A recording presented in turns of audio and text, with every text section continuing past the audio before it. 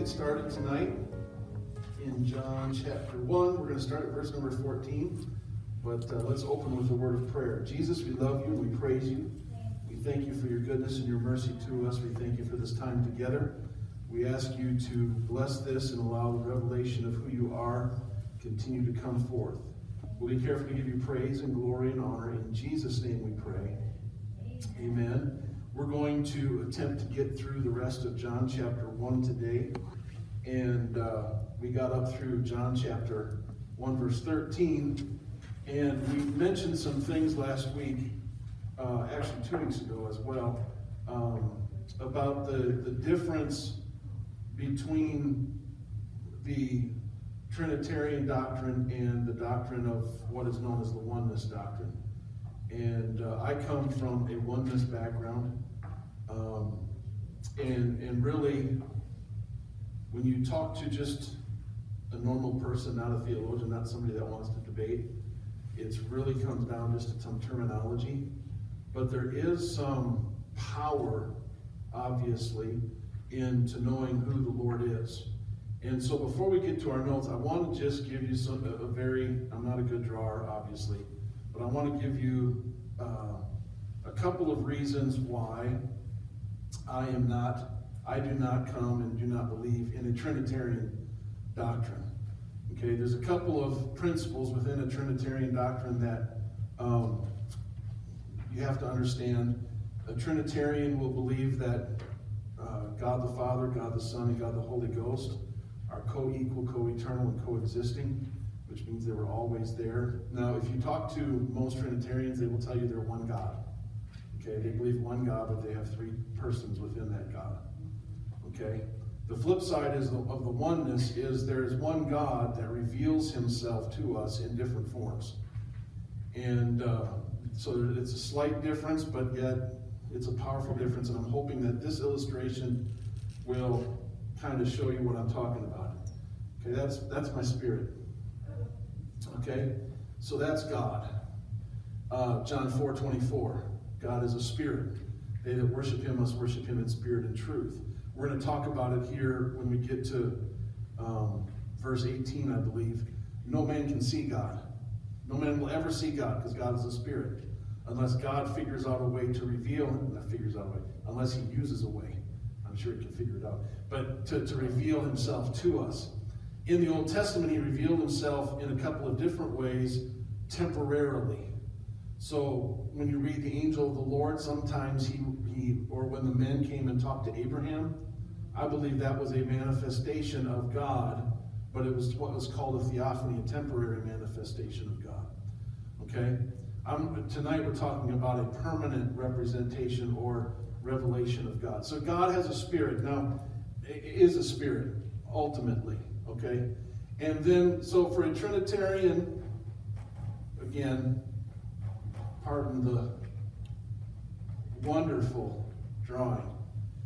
So what a Trinitarian will say is there's one God and there's three persons.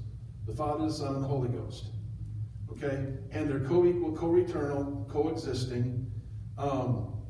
And so, but when you talk to somebody about this doctrine right here, ultimately they come to a conclusion, if you ask the right questions, where they'll make a statement, something to this effect. God is incomprehensible. You just have to take it by faith. You can't comprehend that concept, if you will. Okay? Because here's the thing. We'll just say that this is the Father, Son, and the Holy Ghost. Here's the thing that some of the questions that I've asked that nobody's been able to really answer for me. Okay? When we read in Scripture, we're going to talk about this in John, because the book of John, this is what John is all about. He's revealing who God is manifest in Christ.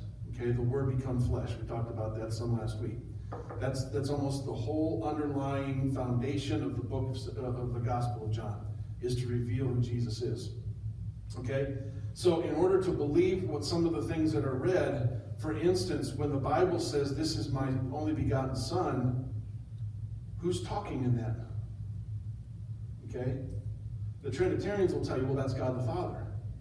The problem is, so God the Father begets God the Son. The problem is the Bible says it was the Holy Ghost that overshadowed Mary.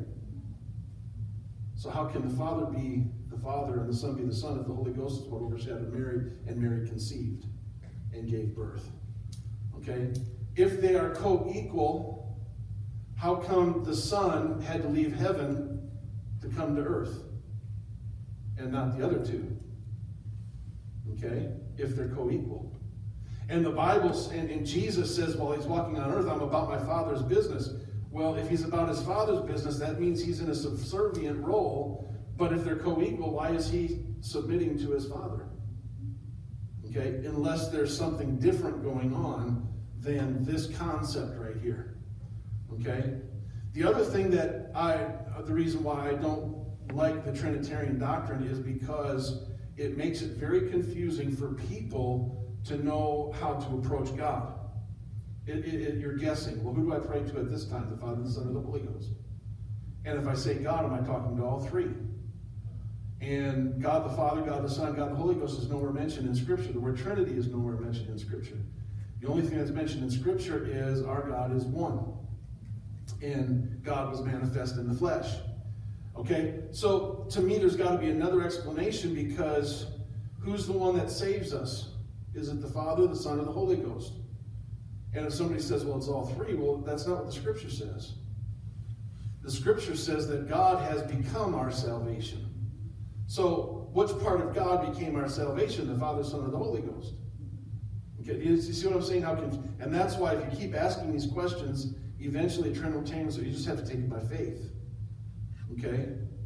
We're going to read in here, the Bible says that when John is preaching, John says that there comes one after him, referring to Jesus, the Son of God, referring to him that he's going to baptize us with the Holy Ghost. Well, if they're co-equal, how come the Holy Ghost has to do what Jesus tells it to do?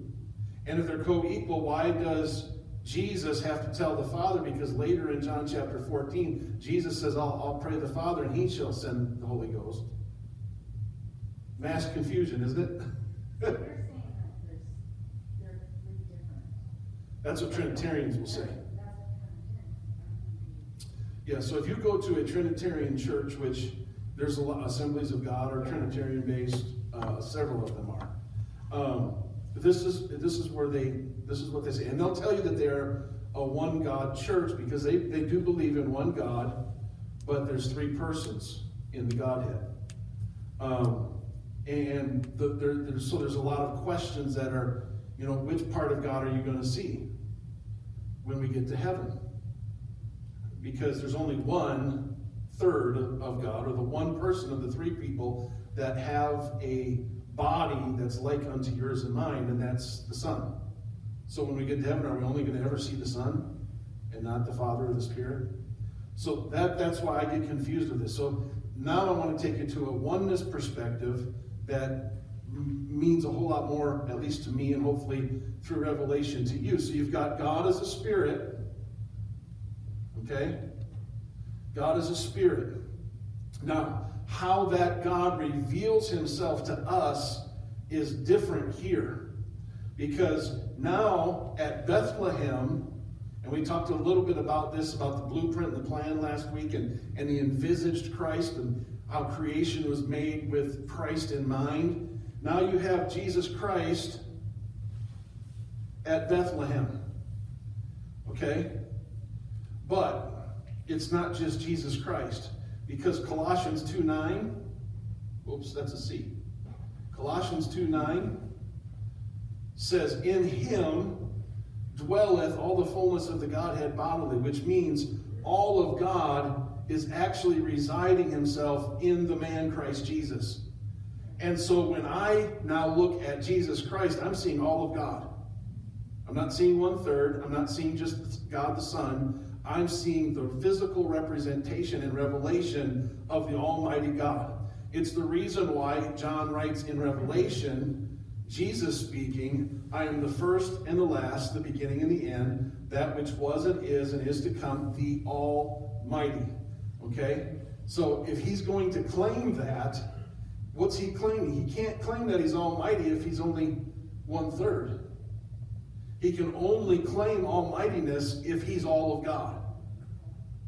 Okay? Which means a whole lot more to me, because God is the one that came to earth. Okay? Now, so in the Old Testament, God revealed himself to man in several different ways. Okay? Through the cloud by day, the fire by night, through the Ark of the Covenant, the glory cloud would come down upon the temple or the tabernacle. Theophanies were there as well. And so in the Old Testament, you had glimpses of God through symbols of things that were earthly. Okay? But then when Jesus came, God revealed himself. And so our connect point with God now is through the man Christ Jesus. Okay? And then, John chapter 7, you have the Holy Ghost. Okay? And John chapter 7, and we'll deal with it more in depth when we get to John 7, but the Bible says the Holy Ghost was not yet, because Jesus was not yet glorified. There was no Holy Ghost until Jesus was glorified. And here's the reason why there was no Holy Ghost till Jesus was glorified, is because the Holy Ghost is the blending of humanity and deity, and the risen Christ, the man, now resides in us by the gift of the Holy Ghost. Okay, does that make sense? Are you following along? Okay, here's the other reason why this is important to understand, is because when you see father-son relationship within Scripture, it's not talking like me as a father to Owen as a son. Okay? That's not what it's talking about. It's talking about deity to humanity. Okay? And then when Jesus was raised from the dead and his body changed, he was able to walk through walls and appear unto the 12, and then he ascended up into heaven. He went back into spirit form, if you will, but he had the price that was paid, which was the flesh of God. Okay, does that make sense so far? So let me take it one step further. And again, this is foundational to get us through the rest of John. Okay, why is this more accurate than this when it comes to preparing us for heaven? Okay, and for lack of a better term, for us being saved. Okay, or us getting back to what was lost. Somebody tell me what was lost in the garden. Relationship with God, the Spirit of God, the God as a spirit. Adam and Eve had communion with God as a spirit back then. That was broken. And when that was broken, man could not get to God. And you read it all through the Old Testament. The best example is when Moses asked to see God, and God said, "You can't see me or you're going to get consumed, so I'll hide you in a rock, and you'll see just the remaining parts as I walk by." Okay? So that was broken. So God came up with a way to get us back to communion with him. And what that is humanity. Okay? So God takes upon himself this humanity and gets us to us. Okay? So he, in his humanity, becomes a bridge, if you will. Turn real quick to 1 Corinthians 15.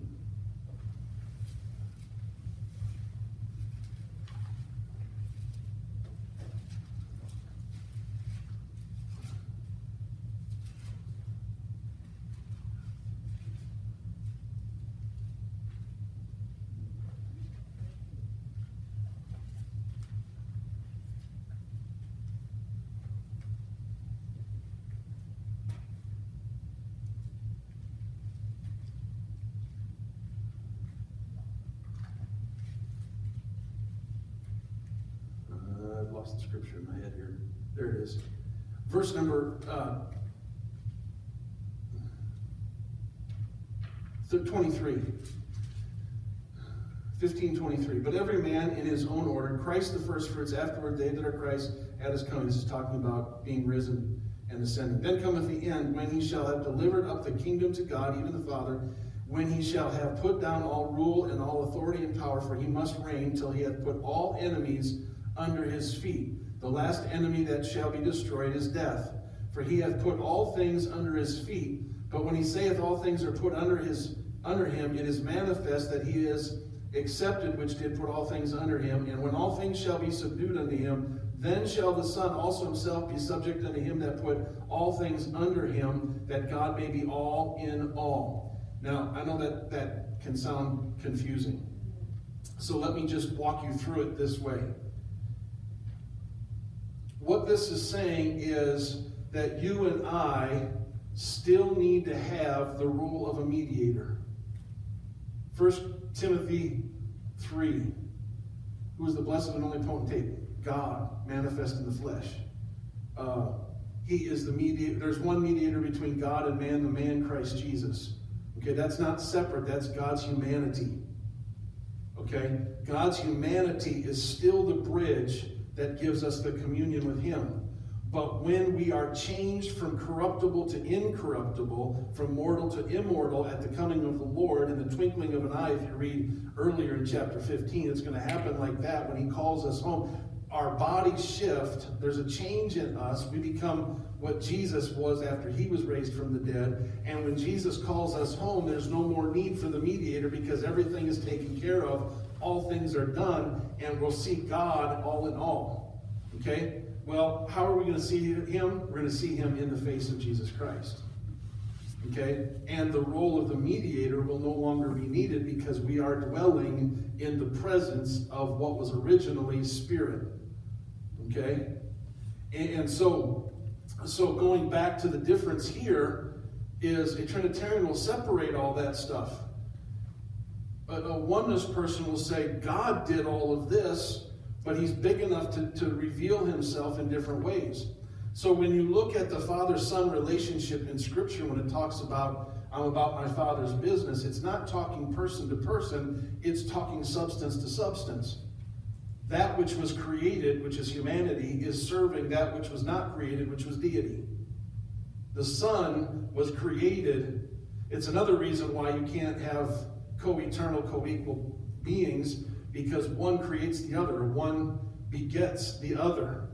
Okay? So when it says that the Holy Spirit overshadowed Mary, it's not this gift of the Holy Ghost, it's not the third person that overshadows Mary, it's God as a spirit. All of God overshadows Mary. And they conceive and have a son named Jesus, humanity, and what we call the incarnation. The blending of deity and humanity at the manger of Bethlehem is when humanity takes, or deity takes on humanity, or in King James Version, God is manifest in the flesh. In John, the Word becomes flesh and dwells among us. Okay, does that make sense? Any questions?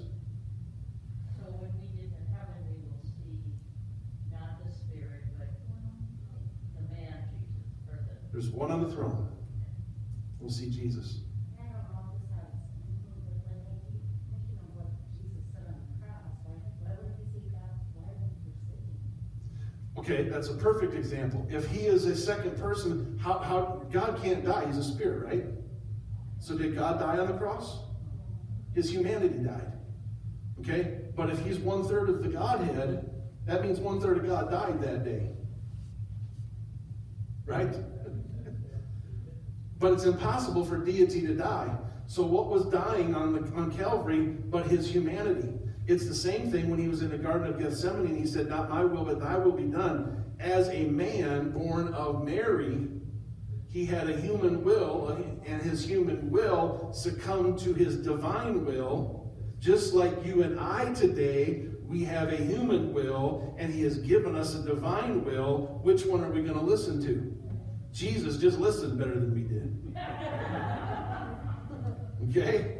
It's not fair. The whole concept is just astounding.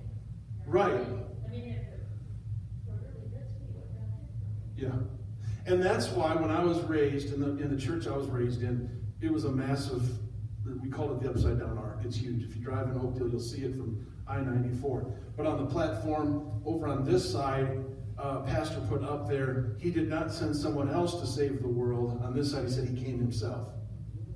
Okay? The Father didn't send the Son, which it makes the love of God much stronger.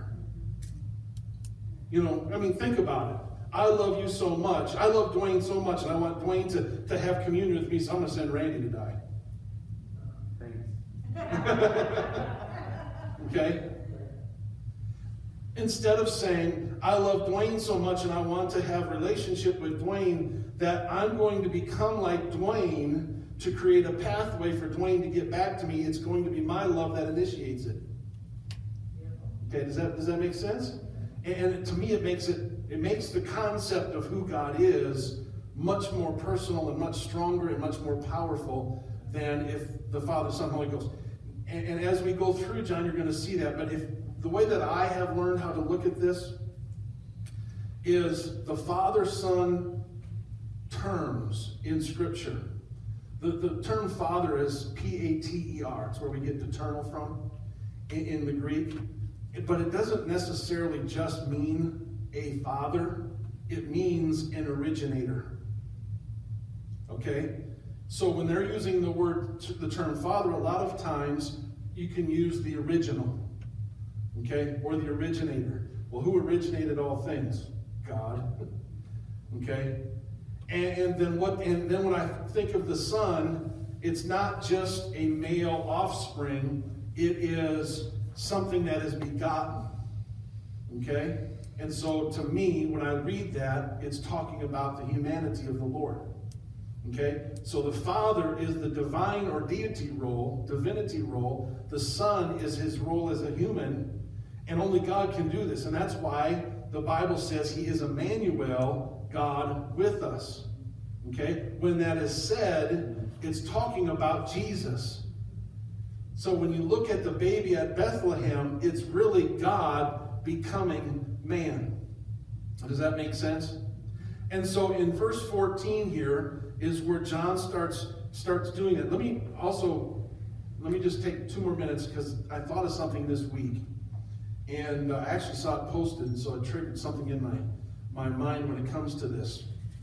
What was the devil's main objective? To be like God. Okay? And everything that he has done has given he's called an angel of light in some way. There's a little bit of truth in everything that Satan does because Satan was created by God. Okay? So there's a little bit of truth in everything, but he's wanting to be like God. But here's the thing that struck me this week when I saw this post is, do you realize that in Scripture, Satan is referred to as the father of lies, the son of perdition, and an evil spirit? But nobody has ever claimed that Satan is a Trinity. Father, Son, Spirit. Father of lies, son of perdition, evil spirit. But no theologian has ever gone out on a limb and said, Satan is a Trinity. Okay? Why? Because he's not. It's just different roles that he played in that moment. He was a father of lies, he's a son of perdition, he's an evil spirit, but it's still Satan. Okay? God manifests himself sometimes as a father, which is deity. Okay? Which, when you come up out of the waters of baptism next Sunday, the person that comes out will be born of the Spirit. We talked about that last week, not of the will of men. Okay? That's the Father in his deity role. But you couldn't even get to that unless he had his humanity role on Calvary, making the way for us to get to that. And then the gift of the Holy Ghost is a purifier, a sanctifier, a guide, a comforter, all kinds of different things. Okay? And so, but it's all the same God fulfilling a role. It's the reason why you can cry. You know, one of the other things I've asked people, I said, well, if God the Father is the Father, why does the Bible say that Jesus is the Father? Well, what do you mean? We quote it every Christmas. For unto us is born this day. He is wonderful, Counselor, Mighty God, the Everlasting Father. Well, how is Jesus the Everlasting Father? As deity.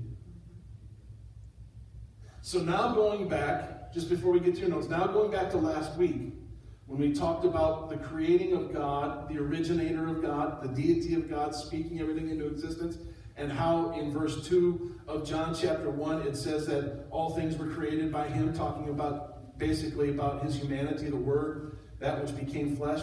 So now what you can look at, God created everything with him in mind. Okay? Yeah. With what he was going to become. Because remember that this man was the lamb that was slain from the foundation of the world. So God's plan originated before. Max Lucado says it perfectly, and I've used it as a Christmas narration in our Christmas program, and I've read it and I've spoken it, but he goes through the whole thing, and he says, then the author puts down the pen and says, let there be light. He writes the whole story. When he gets done writing the story, he puts the pen down and he says, let there be light. Before that all happened, all this was already in the works. So when he's creating, for instance, when we created, quote unquote, this building, we had several things in mind. We wanted to have enough seating for people. We wanted to have it structured a certain way. We wanted to be able to do certain things. And so as we were making our plans, we were planning with that in mind. God, as he did his plans, was planning with how he was going to make a way for you and I to get to him. So that's how, it wasn't because the man, Christ Jesus, was back there at the beginning helping God create. No. He was the blueprint, the logos of John 1:1 that we talked about last week. He was the blueprint by which God created all things. And then in chapter 1, verse 14 that we're getting into now, all of a sudden the Bible says the Word became flesh. What became? The blueprint became flesh. But the blueprint was already claimed in verse 1 to be God. So God became flesh and dwelt among us. I'm sorry, is this You're fine. baptism something? No, 14th. Okay, sorry. Make sure we're not missing it. No, 14th. Okay. So we're at verse number 14 of John chapter 1. The Word was made flesh and dwelt among us. We beheld his glory, the glory as of the only begotten of the Father, full of grace and truth. Now the second half of that, the Word was made flesh and dwelt among us. I'm hoping that that's pretty clear about what we're talking about here, God becoming a man. But then it says, we beheld the glory is of the only begotten of the Father. Well, what's the only begotten of the Father? Was it another being? No, it was his humanity. We beheld the thing that God begat. Okay? Couldn't be co-eternal if he was begotten. And we're going to talk about the word begotten here in a minute as well. But so this verse number 14, if you want to circle it, write notes in it. I don't know if you're like me, I've got notes all over my Bible. But this verse here is the key verse for the entire book of John. He is revealing to us that God became like us, and we beheld God. Now he uses it in terms of the glory of the only begotten. He has thought and wrote and talked about the abstract in verse 1 in terms of the Logos. We read about the Word, the light, the life, and has made it familiar now with both the Jew and the Greek. And so now he quite simply says, this Word which created the world, this reason that controls the order of the world, you remember he's talking to Greek believers, has become a person, and we beheld him with our own eyes. We saw God. And the word that John uses here is a word that refers always to actual sight. That word beheld there, it's always referring to actual sight. It's not, us saying, well, behold the glory of God as we're just imagining it. It's an actual physical sight. And John also goes on to use the Greek word, it's sarx, which Paul uses over and over to refer to the flesh, the human nature, in all of its weaknesses and all of its liabilities. Now, this was so mind-boggling at this time that a church, we talked about it a couple of weeks ago, rose up called the Docetists. Docetism, or maybe it was in our last semester, Docetism held that Jesus was really just a phantom. We did reference it a couple weeks ago. Not just an actual human being. He was just kind of a phantom. But John destroys that when he gives eyewitness account of the flesh. They saw Jesus having to eat, having to sleep. They saw Jesus walking. It wasn't just a ghost walking around. And what really makes it stand out, now remember, he's writing this in 100 AD, so it's 65 or 70 years after Christ has walked on earth, and yet he gives us the stories between the pre-resurrection and the post-resurrection when he is more of a ghost, where he isn't the flesh and blood that when he can walk through walls, and so he's already experienced both sides of it. So why would he write in this one that we beheld his glory when he knows that there's going to be a difference in him after his resurrection? So we know that John is saying, no, I saw him in reality. And so we see that John uses certain words to establish foundations that he carries throughout the rest of his writing. And in this verse, there's 3 more. These are what's in your notes under number 9. The first foundation that he gives us is grace. We beheld his glory, the glory is of the only begotten, full of grace and truth. And so that's the first foundation. Now, listen. What is grace? It has really 2 different concepts, if you will. Number 1 here in your notes, it always has the idea of something completely undeserved. Okay? It emphasizes the helplessness of man and the limitlessness of God.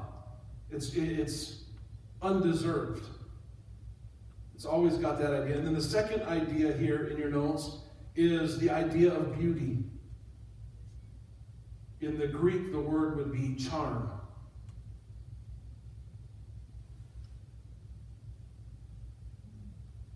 Okay? So now let's read into this verse just a little bit before we go on to the second one in grace. Back here to my beautiful drawing. When John writes, we beheld his glory, the glory full of grace and truth. How does God reveal grace in this setup?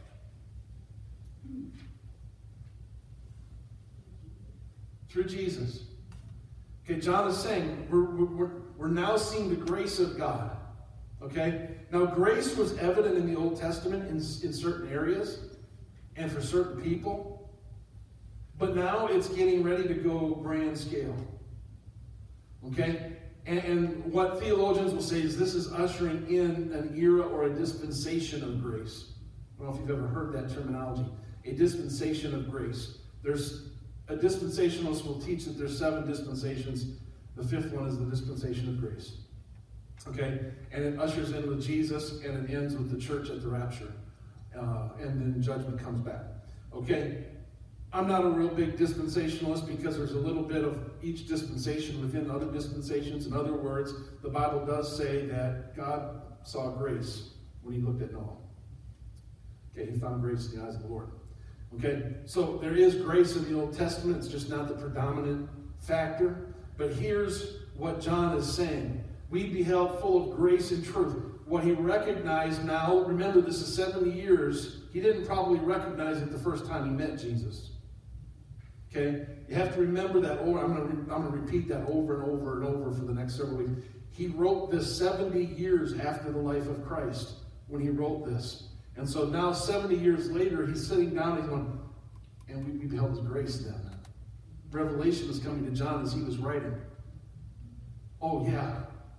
When we really saw Jesus, I was seeing the grace of God manifest before me.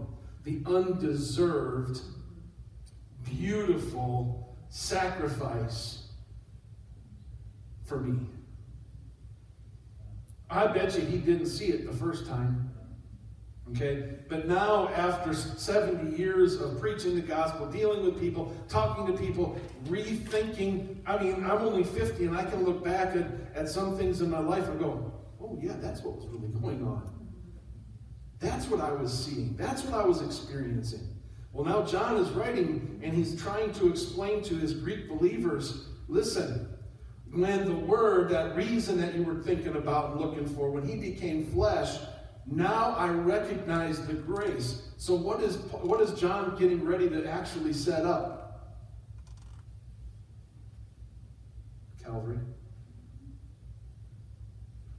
Okay? He's looking, he's saying, I beheld grace, and it was beautiful. So that the Apostle Paul can come along and write to the same church in where John was writing, because John was writing in Ephesus, and now he's into the church in Ephesus. Paul writes this, for by grace are you saved through faith. See, God tied it together in his scripture through two different people. Grace was revealed at Bethlehem and through the life of we wouldn't see the grace of God without looking at Jesus. The man, his humanity. It was an undeserved blessing to us. It has the idea of charm and beauty. And it has the idea of allowing people to see into the heavenlies. You see, we're going to see here in a minute that no man has seen God, but we see him in Jesus. Fast forward all the way to chapter 14 in a couple of weeks. Jesus and Philip are having a conversation. We see in verse 18 of chapter 1, no man has seen him at any time, but then Jesus looks at Philip and says, he that has seen me hath seen the Father. You're looking at him, Philip. You don't think you've seen him, but you've seen him. For I'm standing before you. Okay? So John knows that conversation. And see, we can't write or read this in chronological terms because John is writing 70 years later. He already knows the conversation that Jesus had with Philip. He already knows the conversation that Jesus had with the apostle Peter when Peter said, thou art the Son, or thou art the Christ, the Son of the living God. He's already known all that, and so he's putting all this together, and he is putting it together so that we can understand it. But he's initiating it or introducing it to us in this verse, saying grace came by his humanity. And then he's going to tie what that grace is throughout the rest of his book. Praise God. So letter number 2 there. The second foundation is the fact that Jesus is the truth. Grace and truth came by Jesus. Okay? So Jesus, in number 1, is the embodiment of truth. Okay? He's the embodiment of truth. And what I mean by that is this. Jesus didn't just come to talk about God.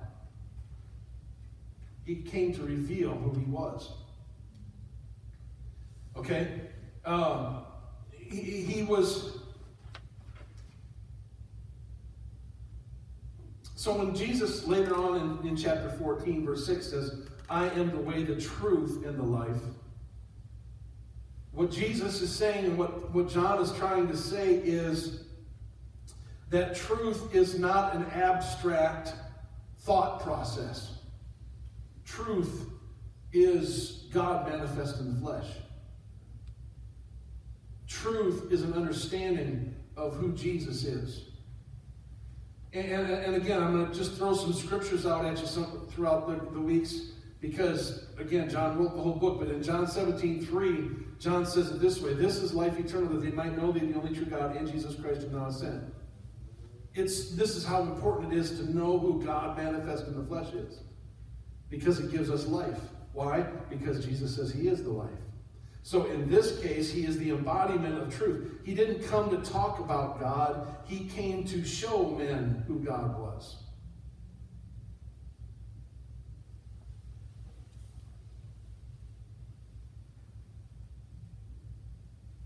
The next one there, number 2, Jesus is the communicator of the truth. In chapter 8, he told his disciples that if they continued with him, they would know the truth.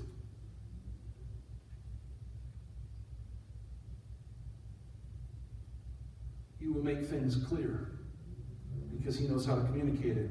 Number 3, Jesus' Spirit is the Spirit of truth. He didn't leave us just a book of instruction or a book of... In fact, the Bible says that the letter killeth, but the Spirit giveth life. Okay? What gives it life? The Spirit of Christ. The Spirit of truth. Number 4, the truth is what makes us free.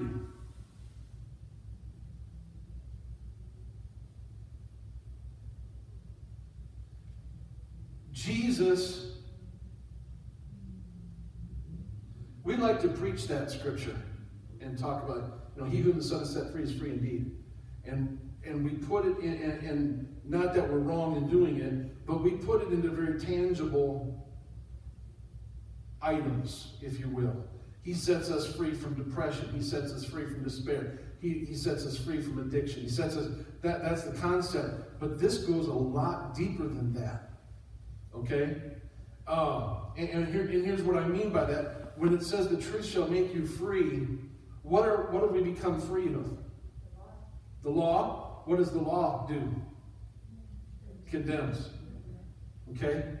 And so when you're being set free, it's not just free of we can have despair on earth and we can be set free of that, and that's wonderful. But this passage of Scripture is going deeper than that. By God becoming a man, He is creating an avenue for you and I to take off the shackles of judgment, of condemnation, of not really the law. The law is the schoolmaster, but the law just identifies how messed up we are. Okay? The law is not a bad thing, but the law identifies what is bad, which was us.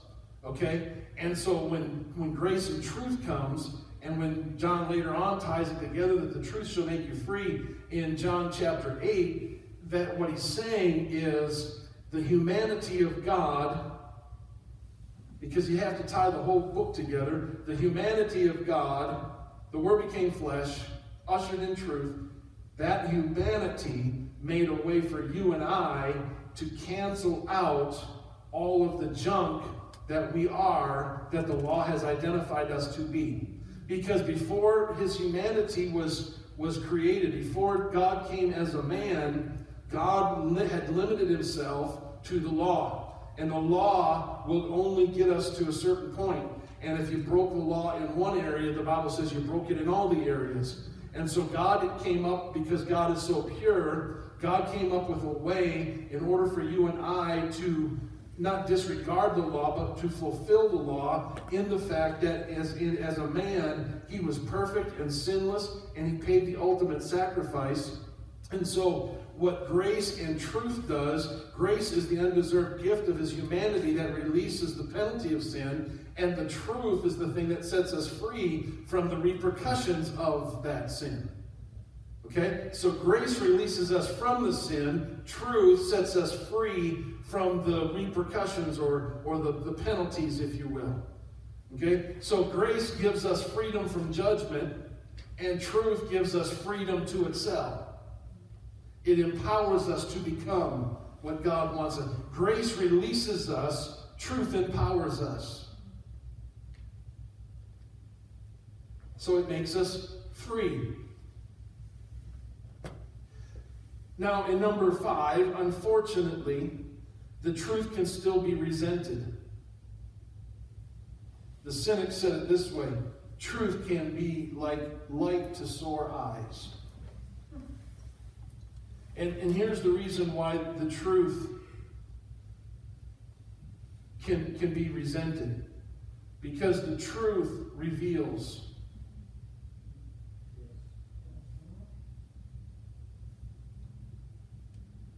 You see,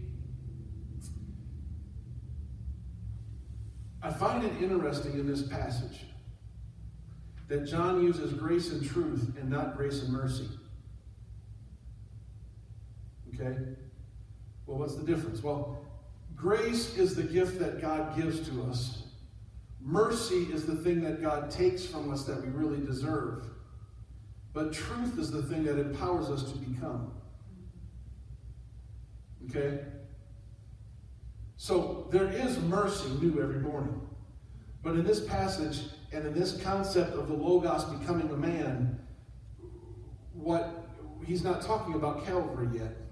He's talking about grace and truth. He's talking about what he's given us by becoming a man and what he's empowering us to do. Well, you can't be empowered to do something unless you recognize whether you can do it or not. The only way you can recognize whether you can do it or not is if it's revealed to you whether you have the ability to do it. Okay? And if you are living in sin and the truth starts exposing that, you will see that you can't do what God is wanting you to do until you get the sin taken care of. And somebody that likes what they're doing, when the truth exposes it to them, they can be resentful of it. Okay? Number 6, the truth can be disbelieved. I believe there's at least 2 different reasons, and if you want to write next to that John 8:45, I think there's 2 main reasons. Number 1, they fail to believe because it's too good to be true. John 8:45. It's too good to be true. And then the second reason, which I find more often that it's disbelieved, is that we as humans become so tied to the truths or the half-truths that we think we know that we have closed our minds and our hearts and our spirits off to receiving what God is trying to say. Okay? And so I've got to tell you that as many years as I've tried to study this and break this down, I still am only scratching the surface. Barely scratching the surface. There's nobody that knows it all except him. Even John didn't know it all. Because remember, John was one of the brothers, the sons of thunder, that tried to nudge himself in. Okay? So, and then the last thing here, number 7, the truth is not abstract. It is something that must be done.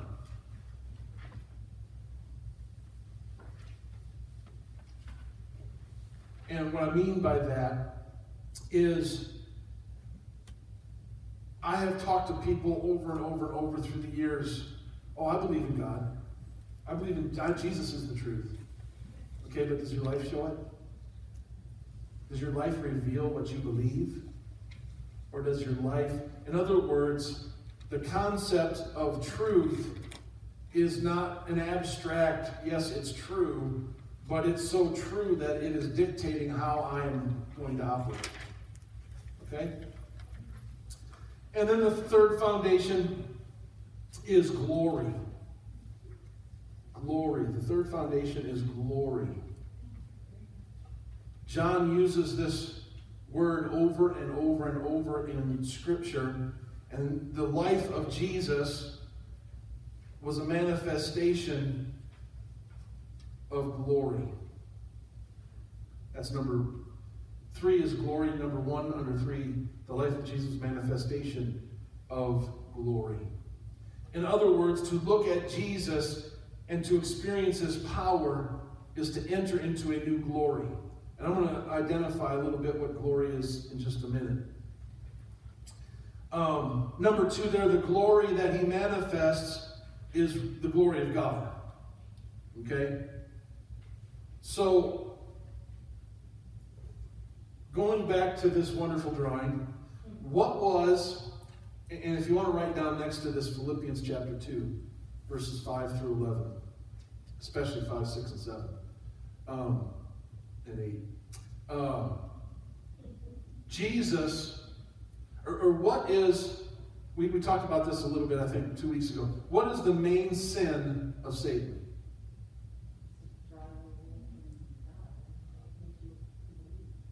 Right, but his actual sin. He wanted to be God. So he was claiming to be something that he wasn't. Okay? And when Eve and Adam when they fell, when they listened to the serpent, what was the thing that was attractive to Eve and to Adam was that if they would eat of it, they would be like. So they tried to elevate themselves as God. So when Jesus came as a man, The Bible says that he came with no reputation. It's what's called a kenosis text, a self-emptying text. That's Philippians 2, I'm sorry. Philippians 2 is a kenosis text.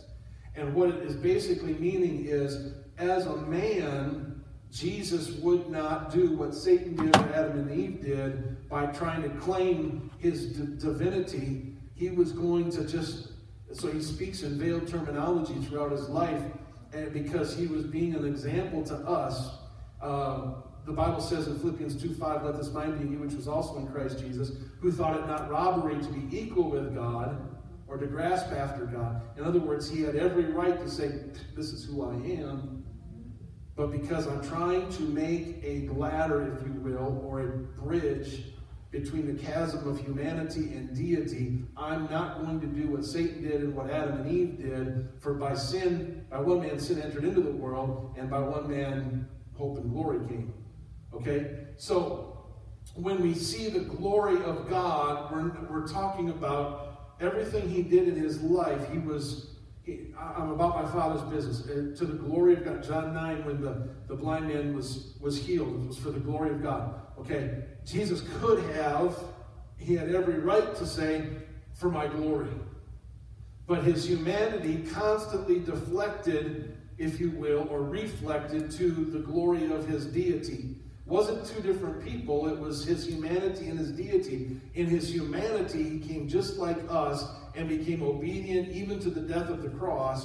And so in that Philippians passage, a Trinitarian will say that the Son emptied himself out of what he was up here as part of God and gave all that up and came to the earth and emptied himself that way. Okay? The problem with that is the Bible says that he was sent. So how could he self-empty if he was already sent? So what Philippians 2 is revealed in the man, or the characteristics of the human being of God. In his humanity, he had every right to do whatever. He could have zapped anybody at any moment. He could have done anything that he wanted to do because all power was his. But he didn't on our behalf. And it's the reason why he went to the cross, and the Bible says he opened not his mouth. He could have called down the heavens and destroyed everything, but he would have messed up the sacrifice that was to be for us. Okay? So the glory that he manifests is the glory that of his deity, if you will. Number 3 there, the glory is his own in John 17:5. Jesus shines with no borrowed radiance. His glory is his.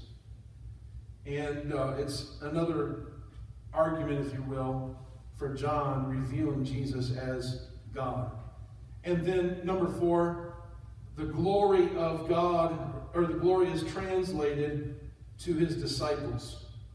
You can put next to that word translated, transmitted as well. He was given to his disciples. Okay? So, now, if we are his disciples, we are the body of Christ, all glory should go to Christ. Everything that we do should reflect him, because he has come upon us with his Spirit. He has given us. And so everything we do, everything we say, everything we sing, everything we accomplish, we should be saying to the glory of God. It's all for him. Okay? If we're doing it the way Jesus said. Now, this concept of glory goes back to the Old Testament, and it's the word Shekinah. Shekinah. It's spelled all different kinds of ways, so just make it up as you're writing it. Shekinah means simply that which dwells. And it's a word that is used for the visible presence of God. Shekinah, glory of God among men. In the Old Testament, the glory of God would show up when he was very close.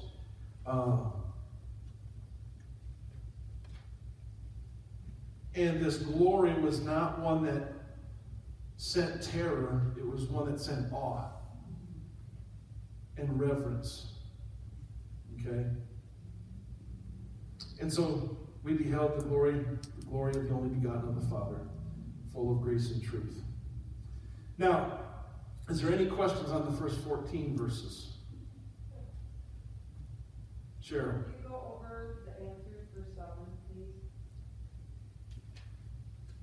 Number 7, the truth is not something Yep. abstract. It is something that must be done.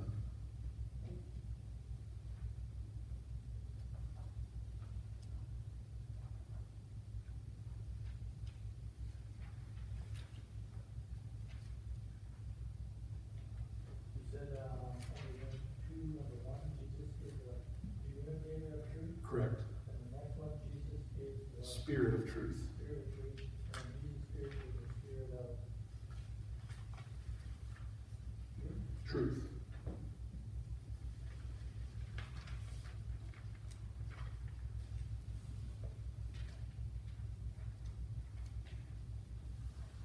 All right, anybody else? All right, verse 15 to 17. John bare witness of him. This is talking about John the Baptist, not John the disciple. This is he of whom I spoke. He that cometh after me is preferred before me, for he was before me. And his fullness have we all received, and grace for grace. For the law was given by Moses, but grace and truth came by Jesus Christ. I'm not going to spend a lot of time on this, except I want to, I'll just give you a couple of points. I don't even think it's in your notes here. Oh, it is. So I better give you the notes, huh? All you note takers will have it crazy. Okay, so the passage then says there's 3 great things about Jesus here. Number 1, on his fullness we've all drawn. On his fullness we've all drawn. Okay, the word he uses for fullness is a great word. It's pleroma, and it means the sum total of all that is in God. Of all that is in God. We've seen it. Okay, now the only reason why he can say that is because he has experienced Jesus. Okay, and in experiencing Jesus, he's saying, I've experienced all that is in God. The fullness of what he is. Number 2 there, from him we have received grace upon grace. Grace upon grace. It's an interesting term. It literally means grace instead of grace. And it could mean a couple of different things because it's strange. Number 1 there, it may mean that in Christ we have found one wonder leading to another.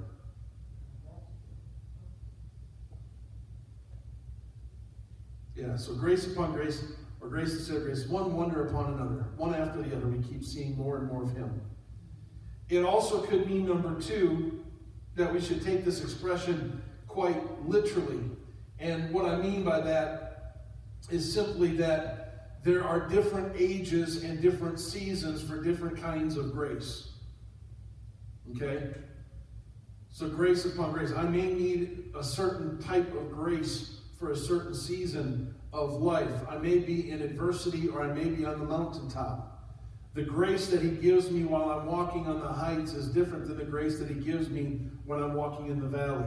When I'm walking in the shadows, the grace is different than the grace when I'm walking in the light.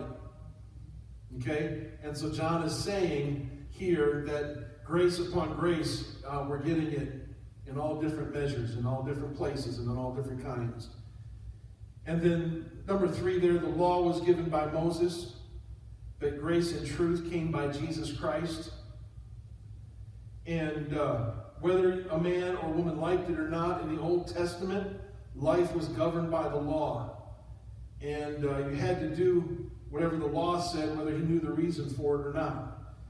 But with the coming of Jesus, we no longer seek to obey the law of God like slaves. We answer to the love of God like sons and daughters. There's a shift that takes place. And remember, John's writing it 70 years after Christ, and he's saying there was a transformation that took place, that me as a Jew, having tried to live after the law and obey in order to please him like a servant or a slave, I can now look at him like a son. Now, verse number 18, No man hath seen God at any time, the only begotten Son, which is in the bosom of the Father, he hath declared him. Okay, this is in your notes. I think I've got it written as the revelation of God. The revelation of God. Nobody, even in the ancient world, would ever disagree that there wasn't anybody that ever saw God. Okay? But he goes on to say that Jesus declares him. And so he's saying three things about Jesus in the scripture. Number one there, Jesus is unique. Jesus is unique. The word that's the begotten there, the word begotten, is a Greek word that the literal meaning is beloved, unique, individualized. Okay? So more than just the literal begetting of something, there's a uniqueness to it. There is a belovedness to it. And so what we see here is the beloved, or the unique aspect of Christ as the Son with the Father. Okay? Again, when you read that, it's easier to remember. When you're talking about the Father, you're talking about the deity. When you're talking about the Son, you're talking about the humanity. The humanity is the beloved creation of his deity. Okay? And so then when it says, number two there, Jesus is God.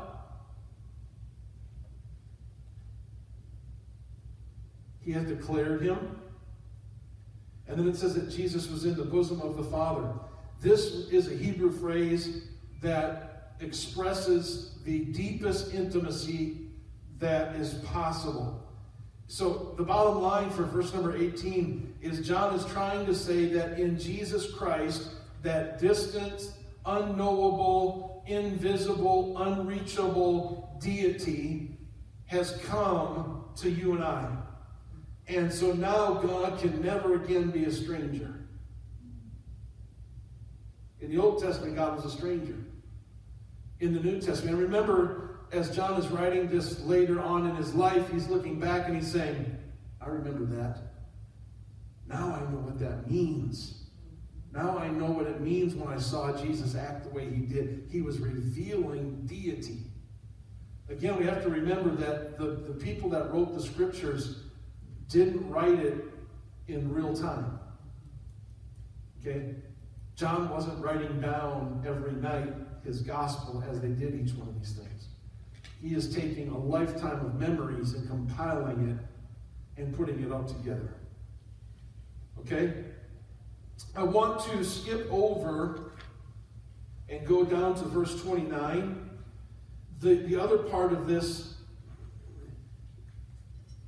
up till verse from 19 to 29, it's just the establishment of John the Baptist as of who he is and why they've approached him.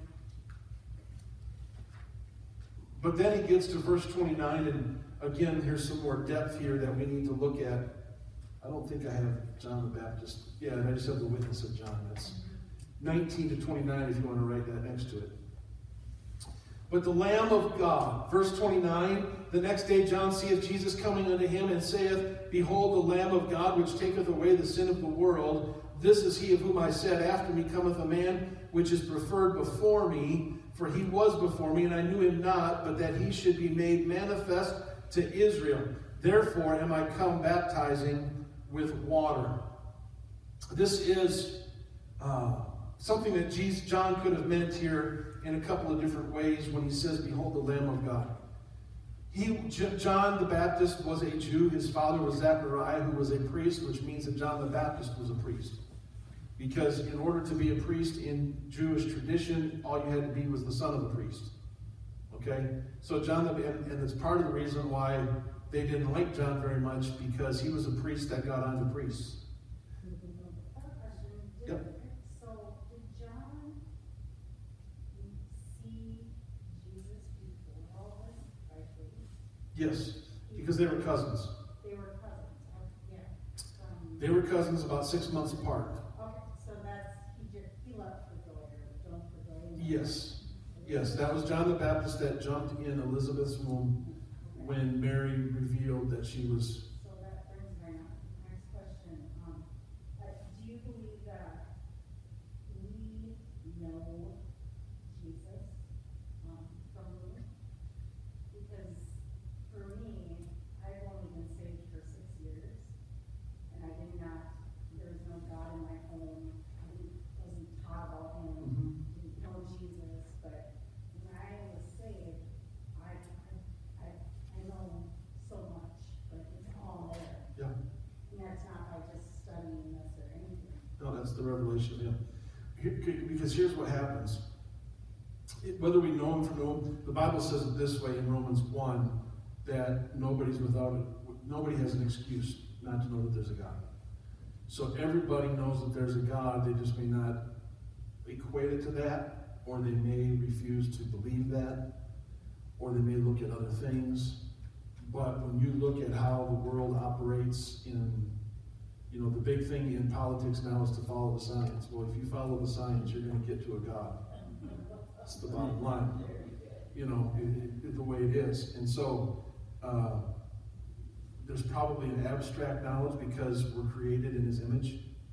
I know things, but how would I know these things? Well, that's definitely the Spirit of God. God will do that. So, they were cousins 6 months apart, but when did John know that Jesus was actually? Right. When did you say? Give me 2 minutes. Get in. Give me 2 minutes. Okay, so there's 4 things here in your notes that John, when he says, "Behold the Lamb of God," he's probably thinking of a couple of things. Number one, because he was from a priestly line. Number one, it may have he'd been thinking of the Passover lamb.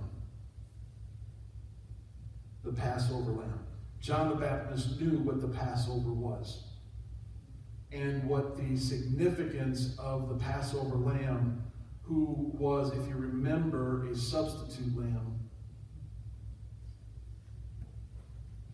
Number 2, I already said this, he was the son of a priest, so he understood the concept of what the lamb was. And then, if you want to write off to the side of this, Jeremiah 11:19 and Isaiah 53:7. Jeremiah 11:19 and Isaiah 53:7. It's a point that I didn't put in your notes. But both of those passages are beautiful pictures of a lamb. Isaiah 53 is led like a lamb to the slaughter, yet opening not his mouth. And then in letter C there, in the days of, in those days, the lamb, and especially the horned lamb, was a symbol of a great conqueror. We don't read this necessarily in Scripture. This is more in manners and customs and history. But how many have ever heard of the Maccabees? The intertestamental period. Okay? And the horned lamb especially became a symbol of a great conqueror. So John the Baptist, when he declares Jesus to be the Lamb of God, he could have been meaning any of those things. It's never really declared other than he's more powerful than him. So now in verse 32, we'll get to where John the Baptist saw who Jesus was. Verse 32, John bare record saying, "I saw the Spirit descending from heaven like a dove, and it abode on him. And I knew him not. But he that sent me to baptize with water, the same said unto me, Upon him whom thou shalt see the Spirit descending and remaining on him, the same is he which baptizeth with the Holy Ghost. And I saw and bear record that this is the Son of God." So John the Baptist had the revelation from God of who Jesus was, his cousin, when he baptized him. When the Spirit descended upon him and remained and stayed. So he literally saw something. I believe so, yes. And yes, because he says it. I saw and bear record that this is the Son of God. Okay, so it's one of the reasons why I have become a little bit different about John chapter 3, which we'll talk about when we get to John chapter 3. That was I was going to get off on a side road and let me get back to this chapter and finish this. John chapter 3 will address some of this. But John the Baptist recognized, first of all, the dove in Palestine is a very sacred bird. It was not hunted, it was not eaten. The rabbis used to say that the Spirit of God moved and fluttered like a dove over ancient chaos, breathing peace and order and beauty to it. So it was at Jesus' baptism that the Spirit descends on him like a dove. But you have to remember that the Holy Ghost, like you and I would know the Holy Ghost, has not come into existence at this point. Okay, remember John 7. The Holy Ghost was not yet because Jesus was not yet glorified. John 7, 38, 39. So there's something different here than the baptism of the Holy Ghost that happens when Jesus is baptized in the water. Okay? And here's what I believe it is it is, for lack of a better term, I know this almost sounds sacrilegious to some, but it is Jesus' new birth experience. Okay? Again, in John chapter 3, Jesus says, or Nicodemus says, can a man be born again by going and being reborn? And Jesus, deals with it. And we're going to deal with that in chapter 3. But I believe that at the baptism, symbolically speaking, and in revelatory speaking, Jesus was born again. Okay? So how are we born again? Are we really born again? No, we're born again symbolically and spiritually. Okay? Jesus, I believe, was born of the water and the Spirit as baptism. He went down in the waters of baptism so that all the law could be fulfilled. And when he came up, the Spirit descended upon him and stayed on him. Okay? It's the only thing that I can reconcile John chapter 3 with the man Christ Jesus. If all flesh must pray, hunger, thirst, sleep, all those things, all men must be born of the water and of the Spirit. When was Jesus born? That's the only place that I can find in Scripture that lines up. He was born, or he was baptized as he came up out of the water. The Spirit descended upon him and stayed on him. That's the key. So I believe at baptism, when you come up out of the water, the Spirit descends and stays. Another term, you're born of the Spirit. Okay? And we'll deal with that when we get to chapter 3. When John refers to baptism here, he is, when he's referring to the baptism of the Spirit, he's referring to a different baptism. And it's still the same concept of being dipped or immersed, but you're obviously getting dipped or immersed not in water. But what he's really saying is that Jesus is going to not only move on us, but he's going to remain with us. And not only that, but he's going to saturate and consume and totally envelop, dip, immerse, saturate, whatever word you want to say. We are just soaked by the presence of God, by the Holy Spirit. Okay? And Jesus is the one that does that. It's the reason why the baptism of the Holy Ghost cannot be the birth of the Spirit. Okay? Or the baptism of the Holy Spirit can't be the birth of the Spirit, because the baptism of the Spirit comes by Jesus. And Jesus was a man, and he had a will, and he had bone, and he had flesh, and he had blood. And John 1:13 says that that's not how we're born again. Okay, we're born not of the will of man, nor of flesh, nor bone, but of God. Okay, so it's two different baptisms, two different sections, if you will. Okay, so in your notes here, John's baptism, number 1, meant cleansing. And number 2 was dedication. Okay, now there's a lot of churches today that treat baptism like John's baptism. That it's just about cleansing and it's just about dedication.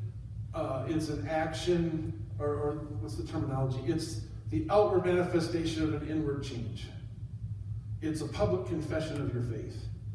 Okay? That's John the Baptist. Okay? But Jesus baptized differently. Jesus' baptism meant that the person's life was illuminated.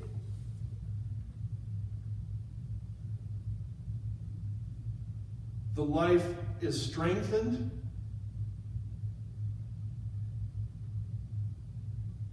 And the life is purified. There's something that happens when you're baptized in water in the name of Jesus that releases something that's not just, now cleansing is there, dedication is there, it's not delegated to the back 40, it's part of it, but it goes beyond just a cleansing, it goes beyond just an expression or a confession of your relationship with God. It goes to the fact that when you go down and it's just normal water, but symbolically what happens is God takes that water and creates an illumination. It's the reason why I have yet, in 30-some years of baptizing people, have yet to see one person come up out of the water without a smile on their face. Because the light of God shines through them, and they cannot help but to smile. Okay, it means a whole lot more than just a dedicatory or a cleansing. There's something that gets illuminated on the inside of us. Here's what it is. We are made alive. Okay?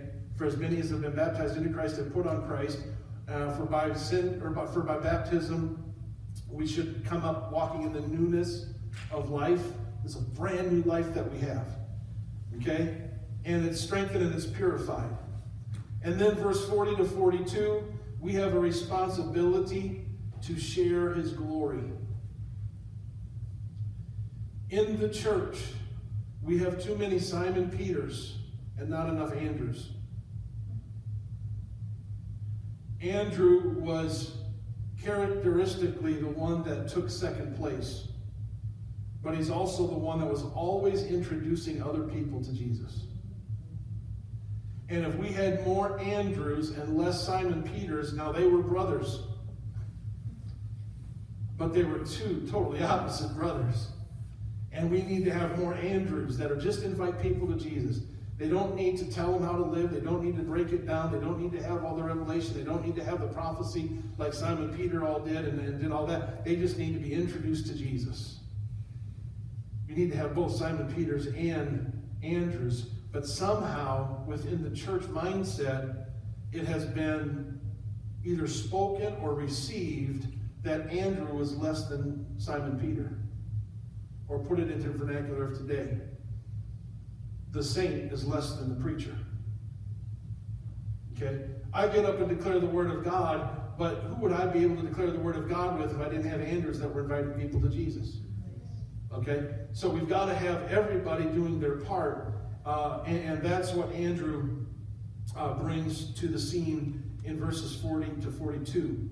And then the last passage there is Nathanael, when God calls, or when the Lord calls him to follow him. And he was probably a cantankerous man. He was probably not real friendly. But what caught his attention was when Jesus saw him under the fig tree.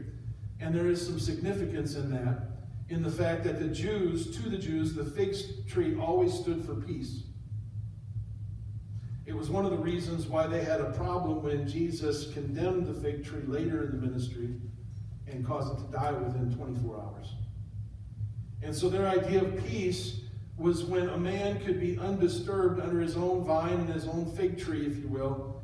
And Jesus is saying not only did he see Nathanael sitting around, but typically went into the very depths of man's peace. And that triggered something in Nathanael to call unto the Lord and follow him. Amen. Well, miraculously, and it's not even 8:30 yet. Any questions so far? If we could make a copy of those notes from last week for Carrie to take. I just have one that's a little off topic. Okay, so when we're baptized, and God's Spirit is upon us, and we come up, and and life is good. And why do you think then that God allows us to act like Paul in Romans 8, where it kind of says, I don't like to do what I do because I know it's wrong, but I do it anyway, and it just drives me crazy. And you can say it way better than I can, but you know what I'm talking about. I do. Because here's what you have to understand. When you were born in the natural, you had brand new life, brand new breath, and you still drove your mom and dad nuts. I didn't. Go ahead. No, you were a perfect angel, I know. And, but what we have to understand is that when you come up out of the water, you will become an infant. Okay? And now from that point forward, it doesn't matter how much even head knowledge, you can have this whole thing memorized, but something changes when you're baptized. There is a shift that takes place, and all that you learned is good, but it's like you're relearning it again. And it doesn't change even after years of serving God. The Bible uses this term, and I try to use it quite a bit, but line upon line, precept upon precept. Just because we're born of Him doesn't mean we have all of our eggs in a row. It just means that we're new. And so as we're new and we're growing, it's one of the reasons why I believe the baptism of the Holy Ghost is so important, because the baptism of the Holy Ghost is the gift that God gives us to be our navigator, if you will, through all of that stuff. It strengthens us, it comforts us, it guides us, it reveals things to us. It's a gift that keeps on giving, quite frankly. And now the flip side of that is my former faith family took the baptism of the Holy Ghost as the new birth experience. And you weren't even saved until you received the baptism of the Holy Ghost with the evidence of speaking in other tongues. And I think that is not borne out in Scripture. I think the baptism of the Holy Ghost is a gift of the Lord. In other words, it's not... See, where I was at was, if you got the Holy Ghost, you punched your ticket to heaven, basically. Well, then if God didn't want to give you that gift at that moment in time, and something happened, well, then the excuse is, well, they're in the hands of God, I believe that something took place in Simon Peter in Acts chapter 2, verse 42, or verse 40, when he said, save yourselves from this untoward generation. There is an act that we do that can save us, and that is the death, burial, and resurrection of Jesus Christ. The death, which is repentance, baptism, and the birth of the Spirit. Then God gives us gifts. And the gift of the Holy Ghost is one of the greatest gifts, if not the greatest gift that He can give us. But it's not something that... to me, it's vital because it's what leads and guides me. And it makes me see things through His eyes easier. I fight less with Romans 7 and 8 because I have the Holy Ghost, where if I didn't have the Holy Ghost, 7 and 8 would be more profound or pronounced in my life. Does that make sense? But the reason why we battle that is because we're infants. And we're, we're relearning how to live. Just like when you're learning to ride a bike as a kid, you fall over, you scruff your knees, you think you'd be able to do it. Well, then once you get it done, you kind of remember it really for life. Okay? And that's really what happens, I believe, in the new birth experience, if you will. Any other questions or comments? I want to put you down to that. And the other thing is just because you've been born of water and of the Spirit doesn't mean that your flesh is not there. You're still having to battle the flesh. And Jesus battled it too. Okay? Jesus battled his flesh. We don't like to think that, but he did. Here's how I know. Because You don't sweat great drops of blood if you're not battling your flesh. And you don't, in Luke chapter 4, there's a whole conversation with the devil. And you don't have that conversation if you're not. The difference is Jesus reveals to us how we can fight.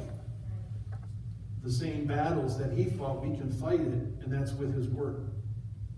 And if we consume ourselves with his word, not just to read something about him, but to really get into it and make this part of our arsenal, that when he does attack us, you know, for instance, when the spirit of the adversary says you're not worth it, oh no. He says, I'm a treasure. He says, I'm the apple of his eye. Okay? Masterpiece of workmanship. He does not be ashamed. Fearfully and wonderfully made. So, when we use the word to battle, it makes Romans 7 and 8 even easier. Amen. I'm loving this. I hope you're enjoying it. Good. And next week we will go to chapter 2, so I encourage